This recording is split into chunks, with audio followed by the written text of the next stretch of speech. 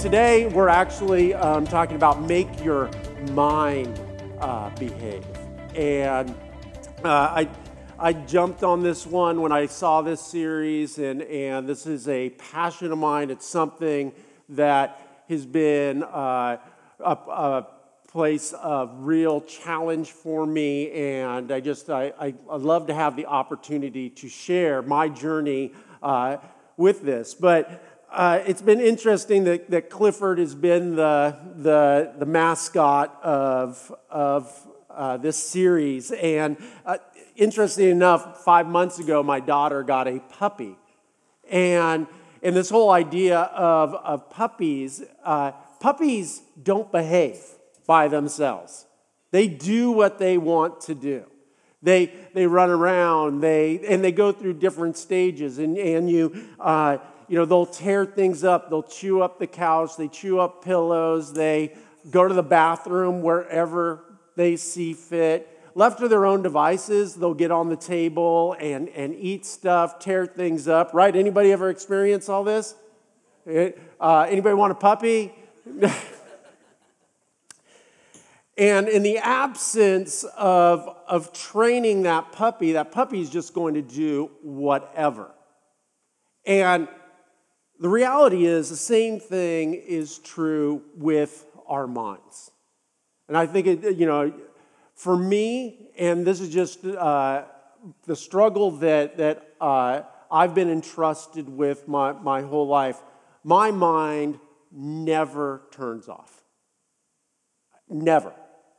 Like a puppy, my mind is always going and is mischievous and gets into places where it shouldn't go, and it ultimately led me to a place where I say I was spiritually and morally bankrupt, just because I allowed my mind to just go. And it was during this time that I had no control over my mind, and I don't know if you've ever seen, a dog that just was never trained. They say it's a bad dog, but it's not a bad dog, right? It was a bad owner because it never trained. And I believe the same thing is true with our minds, and especially in today's age, which, I'm actually thankful that I didn't have the internet growing up and a bunch of these other things, because it is just a wild west or a landmine of things that could just darken your mind and darken your soul and destroy your life. And even though, puppies are cute and wonderful, and your mind is a great thing, the reality is you will have your mind behave, or your mind will go places that it wants to.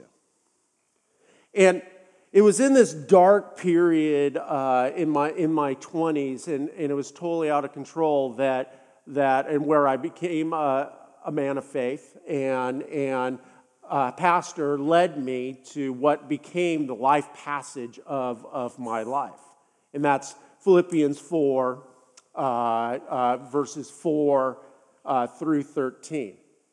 And I talk about this passage as literally given by God to me and all of us, obviously, but in my life, to not only guide my heart and mind, but also give me the concrete tools in order to train my mind.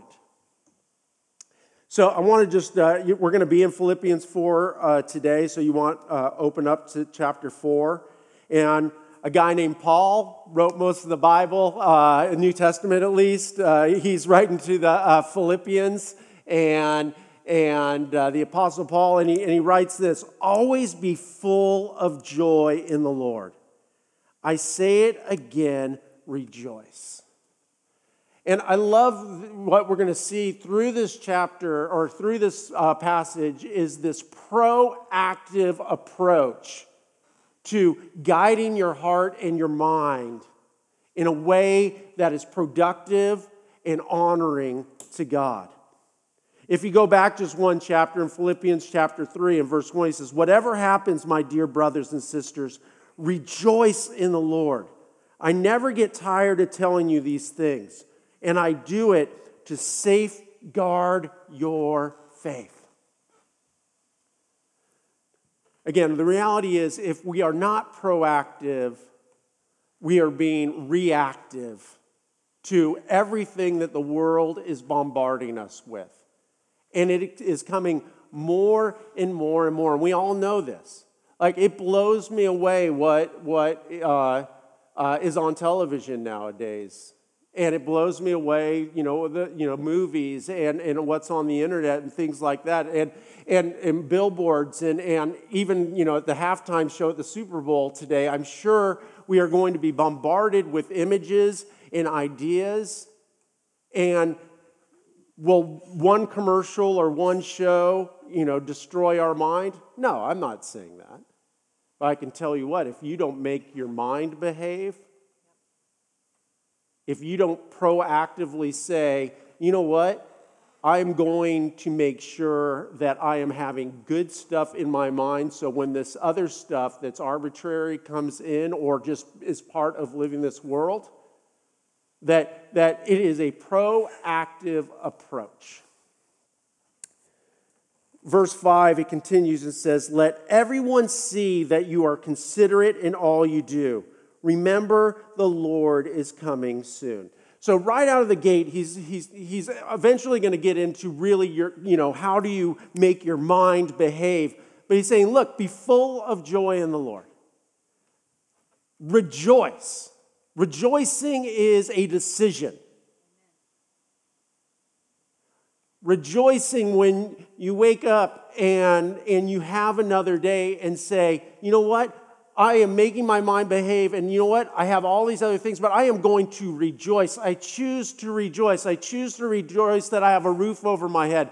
I choose to rejoice because I have a place of employment to go to that cares for me, so I can care for myself and my family. I choose to rejoice for the friends that I have in my life. Sometimes I like to listen to news. I like to read news articles. And there's nothing sinful necessarily, about wanting to be informed. But I can tell you that if that is all my diet, my mental diet, it's hard to rejoice. Because the things that we're faced with, and I believe that we are in a time that we are existing in a realm with our minds and what we're exposed to that we as human beings were not created to be able to handle. Before the internet, before all of the 24-hour news cycle, things were happening all around the world, terrible things. And only God knew all of these things. And now we're exposed to North Korea and missile crisis and what's happening in the Middle East and every hate crime that happens in the United States. And again, if that is going into our minds, and we allow that and just fill our minds with that, and that is our major part of our diet, it will destroy us. It is hard to rejoice to say, stop. I am going to make my mind behave, and I am going to purposely open up my Bible. I'm going to turn off the radio and put in a worship CD. All of you today, this is one of the things that, and honestly, as being a church guy, I appreciate actually the Sunday morning gathering more and more and more as I get older and hopefully more wise. That by you being here today, you have said, you know what? Stop. I am going to stop everything, and I am making the choice to rejoice in the Lord. And it's huge. It's our reset once a week. And essentially, a culture of joy and rejoicing defends your faith. When we say, you know what, I'm going to make my mind behave, I'm going to say, I'm going to stop, and I am going to choose to read the Bible and allow God's Word into my mind. When I'm going to go to growth groups and have elevated conversations, what we're saying is yes to this rejoice of this abundant life that Christ came to give us, rather than letting the world dictate what goes into our heart, mind, and soul. So how does or what does joy and respect defend your faith from? Number one, pettiness. Pettiness. You know, believe me, it's so easy to be petty. It's so easy to get concentrated and focused on little stuff that really doesn't matter. As I'm scanning the radio station, and there's a local guy here who does a complaining Friday kind of thing. I forget what it's called, but I wasn't going to say his name, but but basically people call up and they complain, and you know what? I've listened to that a few times, and I turn it off as soon as I can, because all of it is petty. And it's so easy to focus on these petty things. Believe me, I don't like traffic. I don't like people, cutting me off. I don't like long lines. And we could spend our whole lives being petty and negative, and it's cancer to our spirit. And it leads to despair. When we choose to rejoice, when we choose to make our mind behave, it actually shuts despair out. And this is not being naive or not being realistic. But Christ says he came to give us joy and an abundant life. And what the world has to offer is despair. Hypercriticism. It's so easy, and I don't know if you've ever gone on the negative track with somebody. And this is something, and I'm just speaking from my heart, like, I feel like I have a lot of grace until I don't. Right? They're just like, and I don't know what it is. It's like, it's okay, God loves you.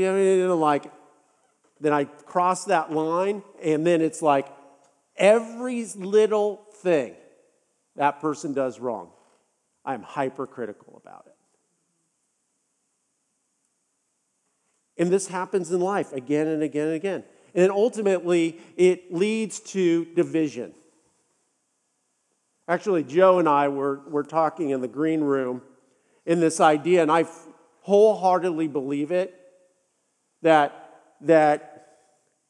if you are united in your family, there is very little outside of your family that can destroy you. If you are united in your church, there's very little outside that can destroy you. If you are united in your organization or your company, there's very little that somebody can do to you outside. The most important person to dictate your future is the person who's standing next to you, not the person across the street aiming at you. And I believe that in this unity, if we choose to say we will rejoice together and we will go forward in the mission of making and maturing and mobilizing fully devoted followers of Christ, and we choose to make that decision to make our mind behave instead of saying we don't like how loud the music is, we don't like how long the service is, we don't like this. You know what? There's nothing special about finding something that's wrong. You're not brilliant. It's obvious. That's the lowest common denominator. You know what's truly special is somebody who chooses to rejoice, to make their mind behave and say, you know what? I choose to be united in going forth with what really matters. I love how the prophet Isaiah puts it in Isaiah chapter 61, verse 10. I am overwhelmed with joy in the Lord my God. Clearly, he was not reading the news and listening to talk radio all day. For he has dressed me with the clothing of salvation and draped me in a robe of righteousness. I am like a bridegroom in his wedding suit, or a bride with her jewels. Do you think there was anything bad happening in Isaiah's life? Do you think he had anything to be bitter or disgruntled about? Of course. But he chose to rejoice. He chose to say, I choose joy. In verse 6 in Philippians, Paul goes to the next step and he says, don't worry about anything. Oh, okay, Paul. Right? Any worriers here? Yeah. You know, one of my life was God has not given us a spirit of fear and timidity, but of power and love. Don't worry about anything. Instead, pray about everything. Tell God what you need and thank Him for what He has done. Then you will experience God's peace, which exceeds anything that we can understand. His peace will guard your heart and your minds as you live in Christ Jesus. As a young man, I remember reading that and saying, if only that was true. Jesus, if that is true, I will follow you until you call me home. Peace doesn't just happen. Peace is a cultivated crop. Has anybody just kind of like walked into their backyard and there was beautiful fruits and vegetables just, it's like you walk out and it's like, wow, it was all weeds yesterday. Now it's the Garden of Eden. Yeah, it doesn't have, it takes hard work. I remember when I was a kid and I've told this story before, but I think it's just such a great story. It taught me so many spiritual truths I didn't even know I was learning at the time. We moved to a new home, and it had lots of fruit trees in Southern California. And there's this one fruit tree, it was an orange tree, and the owner said, yeah, this orange tree has never given oranges. And my mom decided, this tree is going to give oranges. And my mom is who taught me persistence wears resistance. That this is the same woman who wanted to deliver me dinner at my apartment when I first got my apartment. I wasn't home and broke into my apartment, so she could make sure that I had this dinner that she had made for me. This woman is the most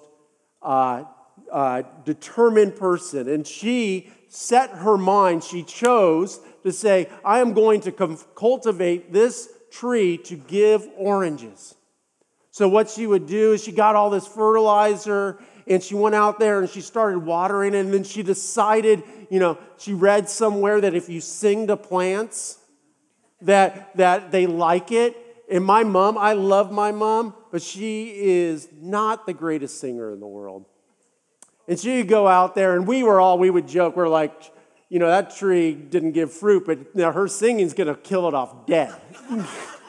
But she would go out there every day, and she would sing praise music, because that's what she filled her mind with, to this tree and care for it. And the next season came of oranges, or for orange season, and you know what we got? Nothing. But that doesn't deter Jan McNeese. That thing's going to give oranges if she has to chop the thing down, sell it for wood, and go to the Publix and buy oranges. That tree is going to produce oranges. So she sang, she cared for it even more. And then next orange season came along. And guess what happened? Now we got a couple of miserable little oranges. But the tree was growing and growing. And she said, you know what? I am going to cultivate this. I'm going to continue going on. So she would go out there every single morning and she would sing and water and make sure and prune this tree. And I remember when she cut it all back and we're like, what the heck? You're like, what are you doing? And then the third orange season came along. And you know what happened? It was full of oranges. We had so many oranges, we didn't know what to have. We were having orange juice, orange pie, orange Julius, orange whatever. We were trying to give people oranges. And not only did we have a lot of oranges, but they were the best oranges to this day that I've ever tasted. And this is the reality, is you choose joy. It takes time. And sometimes it takes time. You have to prune some stuff. Because the sickness and the disease is so integrated that it takes time. And I think that we have been given a great disservice sometimes in Christian churches, just saying you know what? Say this prayer and you'll be healed. And you know what? Sometimes we need Jesus to sing to us. Season after season after season. We have to have Jesus prune back some stuff in our lives. And it's painful. And it's not pretty. But if we want to cultivate this crop of beauty that God has envisioned for us, then we have to allow us to choose to rejoice and to move forward. Just like oranges, peace needs certain conditions to grow. And Paul talks about this. He says, you know what? You have anxiety. We all have anxiety. You're not special. We all worry about different things. And when you're worried about your job, when you're worried about North Korea dropping a nuke, when you're worried about this, you're worried about, the administration, you're worried about this. Instead of worrying about it, instead pray. And that's not some pithy little Christian thing. This is hardcore mind training. Talk to God. And then he says, tell him what you need. You know what? Anxiety thrives in ambiguity. That anxiety thrives in non-specifics. I'm so worried. What are you worried about? That something might happen. Well, what is that something? And training your mind to say, you know what? I feel this anxiety. I feel like something's wrong. And I'm not saying that something may not be wrong. But you know what? What Paul's saying is, you know what? Number one, turn to the person who can do something about it, God, and tell him what you need. Be specific. You know what, God? I'm worried that I'm going to lose my job because the economy's turned down or something like that. After you tell him, then go back and choose to rejoice. Thank him for what you have done, what he has done for you. Again, I love this scripture because it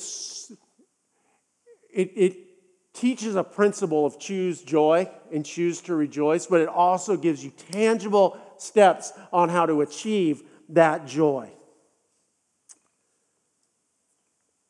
And then in verses 8 and 9 it says, and now, dear brothers and sisters, one final thing.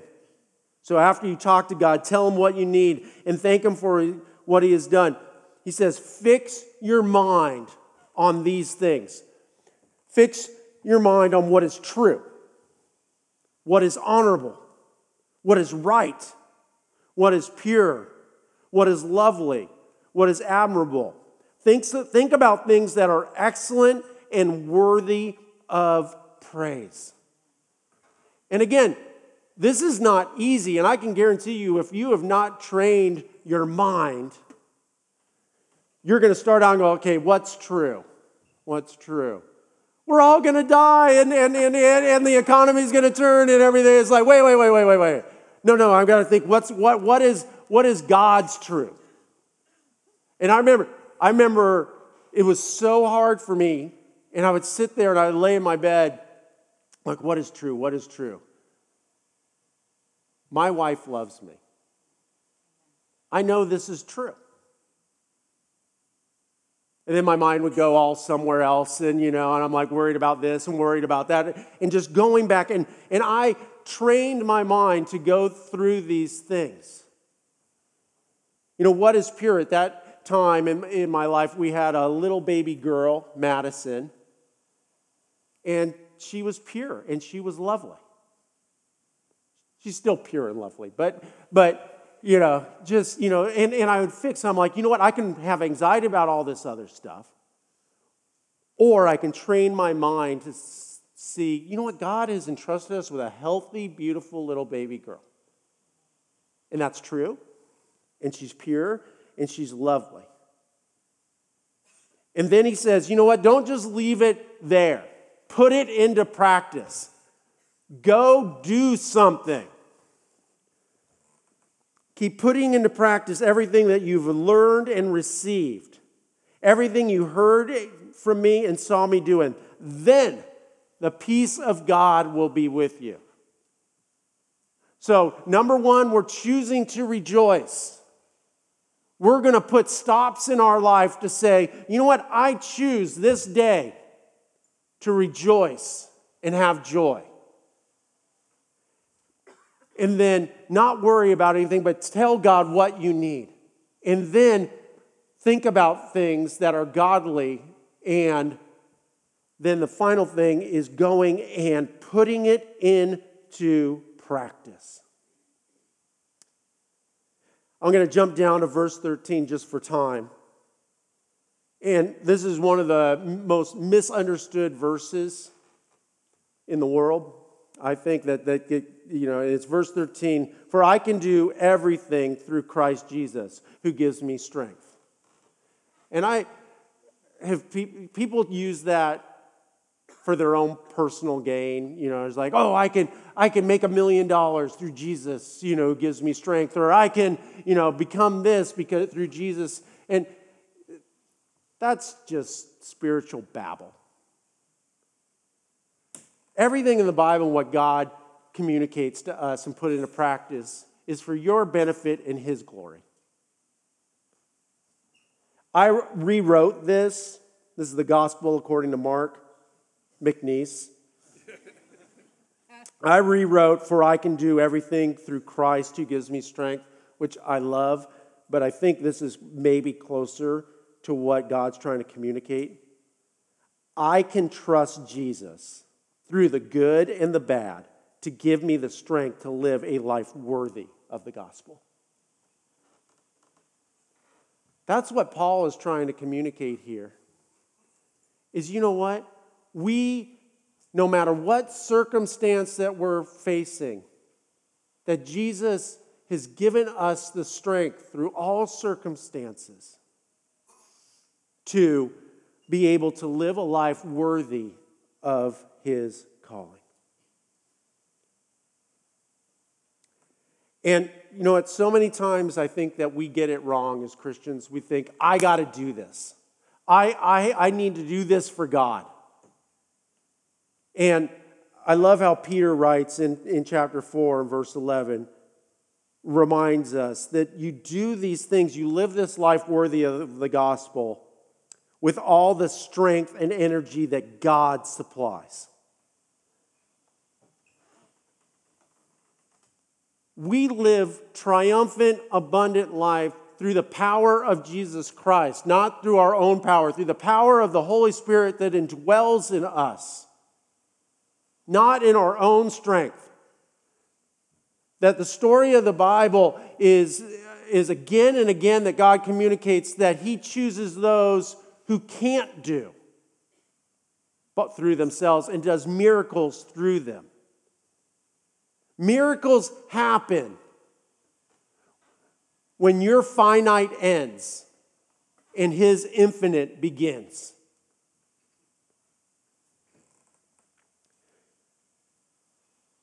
And I think that the beautiful thing is your past experiences, your past hang-ups do not disqualify you from ministry.